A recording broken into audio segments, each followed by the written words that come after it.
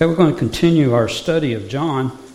Specifically, we're going to start to look at chapter 3 and cover chapter 3. I'll be up here for a couple of weeks, counting today, possibly 3, Larry, depending on how things go. But at least 2. I'm going to try to make it 2. I do have some kind of parallel sort of comments I want to make, because as we've studied the book of John now for quite a few weeks, and I've studied and prepared, there's some things that I just have sort of run across, and I thought, well, I'd like to share that with you.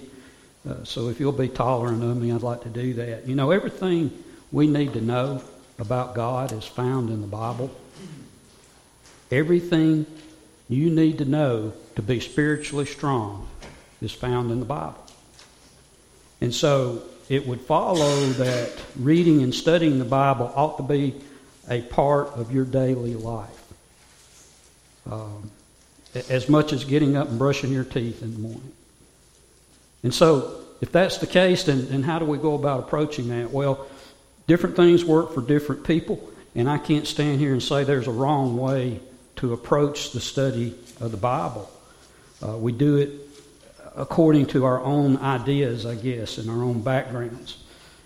But this is the point. If you're reading and studying it daily, then that is absolutely great. That is what you need to be doing regardless of how you approach it. A couple of years ago, we were attending what was the Austinville congregation, and on the first Sunday of the new year, I happened to be the one doing the announcements there.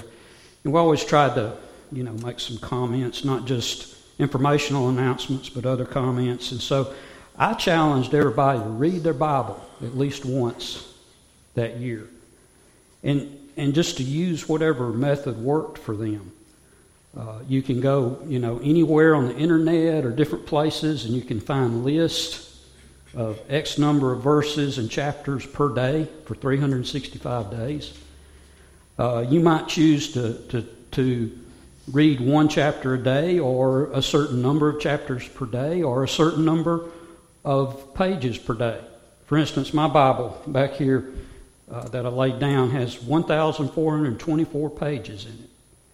If I read 10 pages a day, I can read that Bible in 141 days. If I do 20 a day, it doesn't take a lot of time to read 20 pages a day. I can read it in 71 days. I can read it 6 times a year. So take that kind of approach. And I just wanted to make those comments as we've kind of focused in on the Gospels. And again, I want to make a few extra comments here. I've inserted a few extra slides, so that's why I'm thinking 3 weeks. But we'll do the best we can. First 4 books of the New Testament are what we commonly refer to as the Gospels. Of course, we've heard that all our lives, or as long as we've been affiliated with religion in some sort of fashion, whether we were raised in the church or not. And sometimes we refer to them individually. For instance, we'll say Mark's Gospel, or the Gospel according to Luke, or so forth. And we take Matthew, Mark, and Luke, and we kind of refer to them and group them together and call them the Synoptic Gospels. And I'll have a little bit more to say about that as we'll go along here. And we often think of them, of course, as being in harmony with each other. And then we drill in and we kind of compare the contents one to the other. And what we realize is there's not 4 Gospels. There's only one Gospel. And this is the account of 4 different men of that one Gospel. In those Gospels, we read the testimony of some of those men who were eyewitnesses, and who can verify the truthfulness of what they're recording. The Gospels present to us the heart of the message that all of us are to proclaim. That all of the teachings of the rest of the New Testament are based on. It's the heart.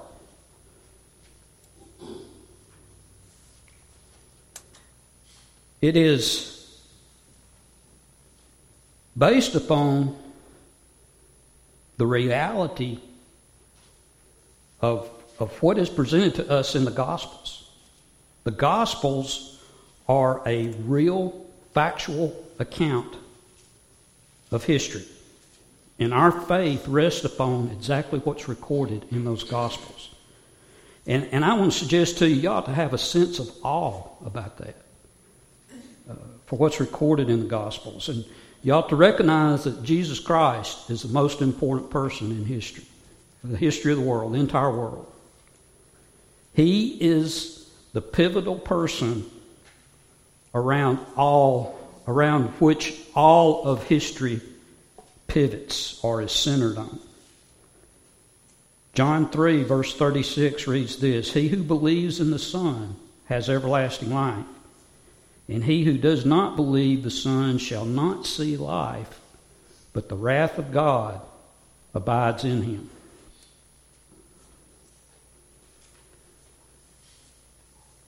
Our eternal destiny is going to be determined by what we do with what we learn from Matthew, Mark, Luke, and John. It's the center, it's the basis. One thing I want to note is that as we say that, the Gospels are not comprehensive. You know, they're the biography of the life of our Lord Jesus Christ. But they're not comprehensive. For instance, take for instance his childhood. We know about one event out of his childhood when he was 12 years old and he was left in Jerusalem and he was found in the temple. That's really all we know about his childhood. We're not told certain characteristics which he may have had. His sense of humor. I mean, Jesus Christ was a man. He had to have had a sense of humor. Motives, moods. I believe he got sick, just like you and I do. What about his appearance? Aren't you curious what he looked like? Throughout history, man has attempted to portray Jesus physically. And how do you see him? You see him as this nice-looking, smooth-skinned, handsome man of a man. That's how they depict him. Well, do we know that? We don't really know that. Really, what we little bit we know about his appearance is actually in Isaiah 53:2. For he shall grow up before him as a tender plant, and as a root out of dry ground. He has no form or comeliness. And when we see him, there is no beauty that we should desire him. So these pictures that have been drawn are probably 180 degrees. Had a beard. He was probably a common-looking person, in all likelihood. Think about his work background. He was a carpenter. So I would expect his hands were pretty rough, and he worked outside, and he looked like that. I personally think he was just a very common-looking person who didn't stand out physically, And that's how the Lord intended that to be. The Gospels convey information to us. Hymns, speeches, dialogues, miracles, sermons, events, pronouncements, and so on. But I want to make a real important point. In the Gospels, there is no pretense of neutrality, as the world would like for you to adhere to today. That's all we hear is tolerate and conform. Well, the Gospels aren't that. Christianity is not that. The objective of the Gospels is to give us facts, because that is where because there's an interest in what you believe. That's the intent behind the Gospels. It's what you believe.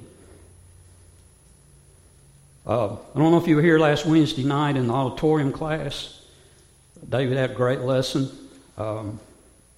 as he always does. And what he was discussing with specifically was how we deal with the sin of homosexuality. And he made a comment right toward the end of the lesson about how those on the other side of that argument like to portray themselves. They like to turn the argument around to one of tolerance. Well, you're not tolerant, as if that's a bad thing toward you. They try to set the premise that you're a bad, awful, terrible person simply because you aren't tolerant.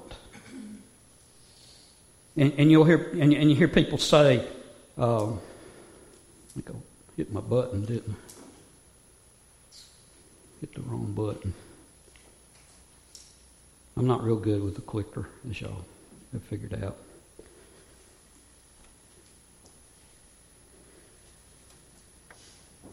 That's what you'll hear people say, that we have to be tolerant. And if we don't, what happens? We get one of those names attached to us, one of those labels. And they say, you're a mean, evil person because of that. No. That's a premise that they set forth. You do not have to be tolerant. The Scriptures are not tolerant. And it's a falsity, it's a lie that is what the premise is, that's what the basis is. They don't set the premise, God does. Scripture is not neutral, neither should be us. And what are they doing? They're trying to direct the argument away from what the Scriptures teaches to one of you being the bad person for not tolerating their sin, which is homosexuality. Homosexuality is not the problem, in other words, is what they say. You are the problem for not being tolerant, for not being kind. Well, I'm sorry, I'm off on a little bit of a tangent. Let me come back. So why do we have 4 Gospels? Well, the short answer is that's what God's will was, that we have these 4 Gospels. Some have tried to take those 4 Gospels and synthesize them together into one. And there's a lot of books along that line that focus on the harmony of the Gospels. And there's perhaps nothing wrong with that. I'm not trying to suggest there is, but you can't really do that. If we're not, we're studying John. I know I'm off on a tangent, and I'll come back soon. But if we were to really back off maybe and talk about the 4 Gospels together, there's a lot to talk about in terms of the backgrounds of the writers, who the target audiences were, and so on and so forth. And what we said earlier, Matthew, Mark, and Luke are often referred to as the Synoptic Gospels, or Synoptic Gospel. Well, what does synoptic mean? What does optic mean? It means see, visual. And then the other part of it, seen means the same. See the same. Synoptics. And they're called that because they're similar. They have these long sections that are essentially identical. But when we get to the book of John, you read different numbers, and I just have to take the numbers at face value. I haven't measured these numbers, but somewhere around 90% new material is found in John as compared to the other 3. But there's key differences, and the key differences are one of the key differences is geographical direction. Mark seems to focus on the work in Galilee. Luke, Jerusalem. But when we get to John, John's going back between Galilee and Jerusalem and Judea. We look at those 4 Gospels and we see different styles of teaching that Jesus would use from time to time. We see different content of what he would teach. And they're written with an audience in mind. For instance, Matthew focuses on the Jews, and he quotes a lot of the Old Testament and discusses Jesus' relationship to the law, where John is more abstract, more theological.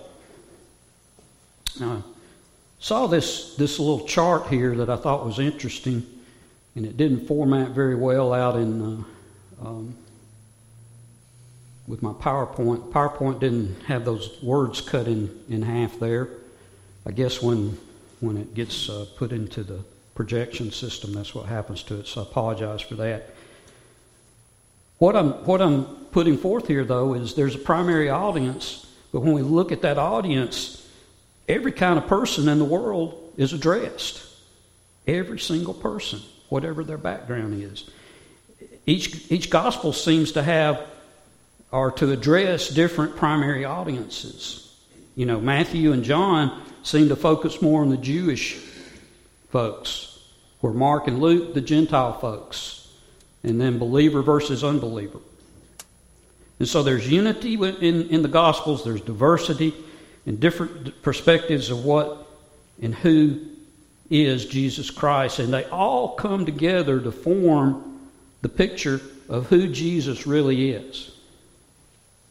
Matthew says he's the Jewish Messiah. He's the King of Israel. He's the fulfillment of Old Testament hope. And Matthew's gospel is very structured. Mark portrays him as the suffering Son of God, who offers himself as a sacrifice for sins. And it's dramatic. It has a dramatic tone to it. Luke portrays him as the Savior of all people, who delivers the downtrodden from oppressors. And it's very thematic. John portrays him as the divine Son who came down from heaven to reveal to us the Father. And it's very theological in its content. But when we back off and look at all four of them, they all four have these same things to them. They're not completely exclusive to one another. This little table here came from a book called Four Portraits, One Jesus. And it was written by Mark Strauss. And it's kind of interesting. It takes the Synoptic Gospels, the first three, and compares them to John. And what we see is that as I've already said, the Synoptic Gospels kind of focus on the Galilean sort of setting as the first part of the ministry of Jesus. And then, whereas John looks at movement between Galilee and Judea. In the Synoptic Gospels, there's little information about the length of Jesus' ministry. You could argue that it might even compress and fit into even a single year. You know, you can make that argument. But in John's Gospel, he mentions 3 different Passovers. And so what that means is that Jesus' ministry was somewhere between 2.5 and 3.5 years long, based on John's Gospel. In the Synoptic Gospels, Jesus kind of teaches in parables and short sayings and so forth. But when we get to John's Gospel, there's long speeches and dialogues with his opponents and interviews of people. In the Synoptic Gospels, there's teaching that focuses on the kingdom of God. There's healings, there's exorcisms, and these demonstrate the power of the kingdom, the power of God. Where in John, the teaching focuses on Jesus himself and the Son's revelation of the Father. And there's signs or miracles, but there's no exorcisms in this book. So John is concerned with sort of dating Jesus' ministry. So let's turn our attention to John. Let me share some other thoughts as well. And I'm sorry, Paul, I know you did a great introduction, but as I said, over the weeks, I just sort of kind of developed this, so I wanted to share it. Not trying to suggest you didn't do a good job. You did a great job. This is just some additional information I've found and run across. So I was talking about reading the Bible. And you may have thought when I said that, well, pick my Bible up, go to the first page, page 1, Genesis 1:1, and there I go. And I wind up at the end of Revelation at some point in time. And that's fine. But what I want to suggest to you is maybe now, if you've done that, and I hope you have, that you focus on a sequence of books. Get that clicker again. I better put this thing down. A sequence of books, and I think that would be very beneficial. The primary need of every Christian is to be assured of our salvation. We are Christians. Why? Because we have faith, and we believed, and we obeyed, and we want to go to heaven. Am I wrong? Does everybody in here want to go to heaven? That's why you're here, aren't you? Because you know that's part of what you have to do every first day of the week to go to heaven. We will not truly grow spiritually until we come to a place in our hearts where we know we are an eternal child of God. And we know that what Jesus did on the cross was to redeem us from our sins. And we know that we've been adopted into the eternal family of God. And it kind of goes against our human intuition and understanding. It's a truth, but it goes against that intuition. And the way we truly get this understanding is where? Through God's Word. Right here. That's where we get it. Through the Word of God. And so having said that, where do you start? Do you start at Genesis 1:1? I'm not going to say that's wrong. It's not wrong. But I want to suggest that a good place to start is 1 John. 1 John. And John stated the purpose of that book. 1 John chapter 5 and verse 13. These things I have written to you who believe in the name of the Son of God, that you may know that you have eternal life, and that you may continue to believe in the name of the Son of God. I think because of the unique content of 1 John, and given that you and I need this assurance that we're talking about, we ought to take that book and we ought to read it and reread it and reread it often. A little short book. You can sit down and you can read it in just a few minutes. And I feel very strongly that if you're walking in the light,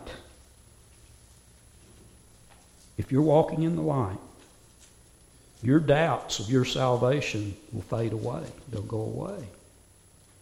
You'll have that assurance. And I might add that while you're there, go ahead and read 2nd and 3rd John. Just another minute or two, a few minutes, and you've read all three of those little books. But that's not what we're studying. We're studying the Gospel of John, aren't we? So what would you read next? The Gospel of John. I would suggest to you, if you're going to recommend to someone how to start reading the Bible, studying the Bible, start with 1 John, then go to John, which is where we're finally coming to. I'm sorry. Being assured of our salvation, like I've already said, is a great need that we all share. But, to a similar measure, increasing our faith throughout our life is vital to living an effective Christian life. It's vital. And I think the best book in the Bible for that purpose is the Gospel of John. And he doesn't leave any doubt. We've already referenced this scripture here several times. He doesn't leave any doubt as to why he wrote the book. John chapter 20, verses 30 and 31. And truly Jesus did many other signs in the presence of his disciples, which are not written in this book. But these are written that you may believe that Jesus is the Christ, the Son of God, and that believing you may have life in his name. A little bit of disagreement as to exactly when John was written. It was somewhere around 85 AD to as late as 100 AD, depending on who you might pick up and read. But regardless of that fact, John wrote long after the other disciples, the other three, were dead. Matthew, Mark, and Luke were written some 20 to 25 years earlier. And they give a detailed description of and a record of Jesus' life. But John had lived long enough to hear the teachings of the heretics who challenged the deity of Christ. And there were people then, even at that point, that were suggesting that Jesus was just merely a great prophet or a teacher, an example, but they denied that he was the Son of God. John was hearing that. He had lived long enough to hear that. And I've wondered, in God's providence and in great infinite wisdom, if maybe that's why John lived that long, so that he could write John. And that's why John died a natural death, perhaps, in God's will. I don't know that, but, I wondered that. John knew at that point he was the only remaining eyewitness to the supernatural life of Jesus. And he wrote with the intention of documenting that and including these events and these teachings that leave no doubt to us what the true identity of Christ is. John 19:35, and he who has seen has testified. Who is the he? It's John. John spoke in third person. And his testimony is true, and he knows that he is telling the truth so that you may believe. John's saying this, I saw it. I'm a witness. And I absolutely know it's true. He refers to himself, like I said, in third person. And how did he refer to himself? The disciple that Jesus loved. And of course, Jesus loved every disciple, but did he not have a special love for John? We see that recorded in Scriptures. Remember, John was what you might call one of the inner three. Jesus took him up on the Mount of Transfiguration, Peter, James, and John, the inner three. When he got to the Garden of Gethsemane, on that fateful night, he separated them with him in the garden, those inner three. So when we get to the book of John, why would it not, be surprising to us that John would give us a different perspective or viewpoint that emphasizes Jesus' love for us and Jesus' love for the Father and the Father's love for Jesus? Why would he not do that? Why would we not expect that? The book gives, of course, a general outline of the life and the work of Jesus, but it's very different from the other three Gospels. There's 5 miracles in the other Gospels that are not recorded in John. There's 2 miracles only recorded in the Gospel of John.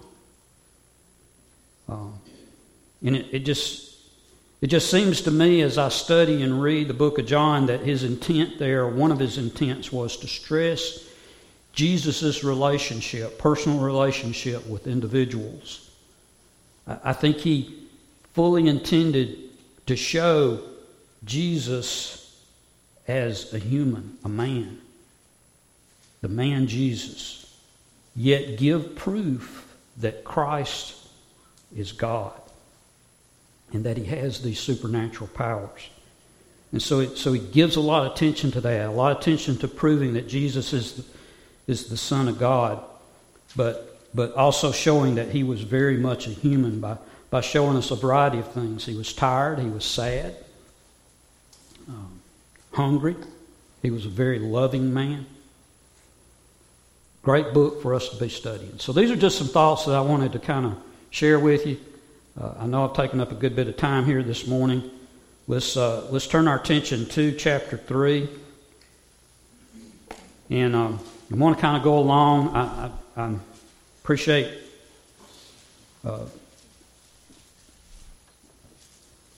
Brother Massalongo's lessons and his efforts. And the slides are very good, and I'm going to kind of go along. I've inserted a few of my own, so I guess you probably figured that out already. We look at the gospel according to John, like I've already spoken of some of the sort of the statistics. There are 11 discourses recorded in the book of John. This is the first one. This is where Jesus teaches Nicodemus. And of course, familiar passage to, I would think, most of us in here. You've heard lessons associated with this passage, and so we're all familiar with what transpired. Jesus had gone to Jerusalem to keep the Passover. I mentioned that there's 3 Passovers recorded. This is one of them. So he'd gone to Jerusalem to keep the Passover, and he probably had with him Andrew, John, Peter, Philip, Nathanael, and perhaps James. And so the teachings of Jesus at this time is starting to attract a lot of attention. And of course, among those who gets their attention attracted is Nicodemus. Now, prior to this point in time here, Jesus had spent about 2 months in Galilee. He had worked miracles, and these miracles, of course, proved his authority. They revealed his glory. And so now he's in Jerusalem for the Passover, and there was these multitudes in Jerusalem that were assembled for that religious purpose, for the Passover celebration. And so what this is an opportune time for Jesus to continue that teaching, to begin his teachings to the Jews. And so we talked last week a little bit about the cleansing of the temple. He had cleansed the temple, and this had impressed his authority. Impressed the Jews with his authority, and kind of awakened an interest in his work, and provided some of the essential and fundamental truths of the kingdom of God. Nicodemus was a Pharisee. And of course, we've talked about the Pharisees. That's the strictest sect of the Jews. They held the most correct opinions, and they were looking for the Messiah. Matthew 23:3 tells us that. They were looking for the Messiah. But many of these Pharisees were hypocritical. However, some of them, like Nicodemus and Saul of Tarsus, were what you might argue the best and most faithful members to that sect. They believed, what they believed and taught. And so you had to give them that. Nicodemus appears several times here. Here we are in chapter 3. We're going to talk about this dialogue that Jesus has with Nicodemus. Later on, he appears in chapter 7, verse 50. And then toward the end of John 19:39, he's involved with taking the body of Jesus down from the cross and helping to bury it. And when we look at this from these references, we learn that he was a Pharisee, but he was also a member of the Sanhedrin. And then, like I said, he later on pleads for a fair trial for Jesus by allowing Jesus to be heard, and then helps with the preparing of Jesus' body for burial. John 3, verses 1 through 3, there was a man of the Pharisees named Nicodemus, a ruler of the Jews. This man came to Jesus by night and said to him, "Rabbi, we know that you are a teacher come from God, for no one can do these signs that you do unless God is with him." Jesus answered and said to him, "Most assuredly, I say to you, unless one is born again, he cannot see the kingdom of God." And so, here in verse 1, it tells us that Nicodemus was a ruler of the Jews. And so, he had some sort of chief office, probably within that Sanhedrin. The Sanhedrin, of course, being a council and it was kind of the main governing body of the Jews. And it was composed of the high priest and 70 other members, priests, scribes, and elders. Every Pharisee was a scribe, but not all scribes were Pharisees.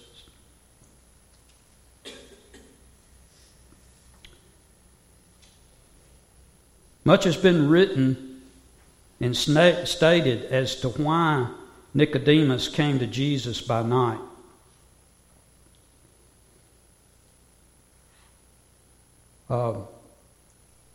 We kind of have to speculate. Some stated that, well, he was busy during the day, and so this was a more convenient time for him to come by night. Others kind of suggest that maybe Nicodemus was a timid man and a cautious man, and actually did not want to be seen with Jesus, so he came by night. But the final analysis is this: the Bible doesn't really state to us why he came by night, and so what we'll say is that's not really significant to us, is it, as to why he came by night. And he introduced himself to Jesus with the testimony, "Rabbi, we know that thou art a teacher come from God, for no one can do these signs that thou doest except God be with him." And I sidebar to that. You know, I've thought about, as I've studied the Bible over the years,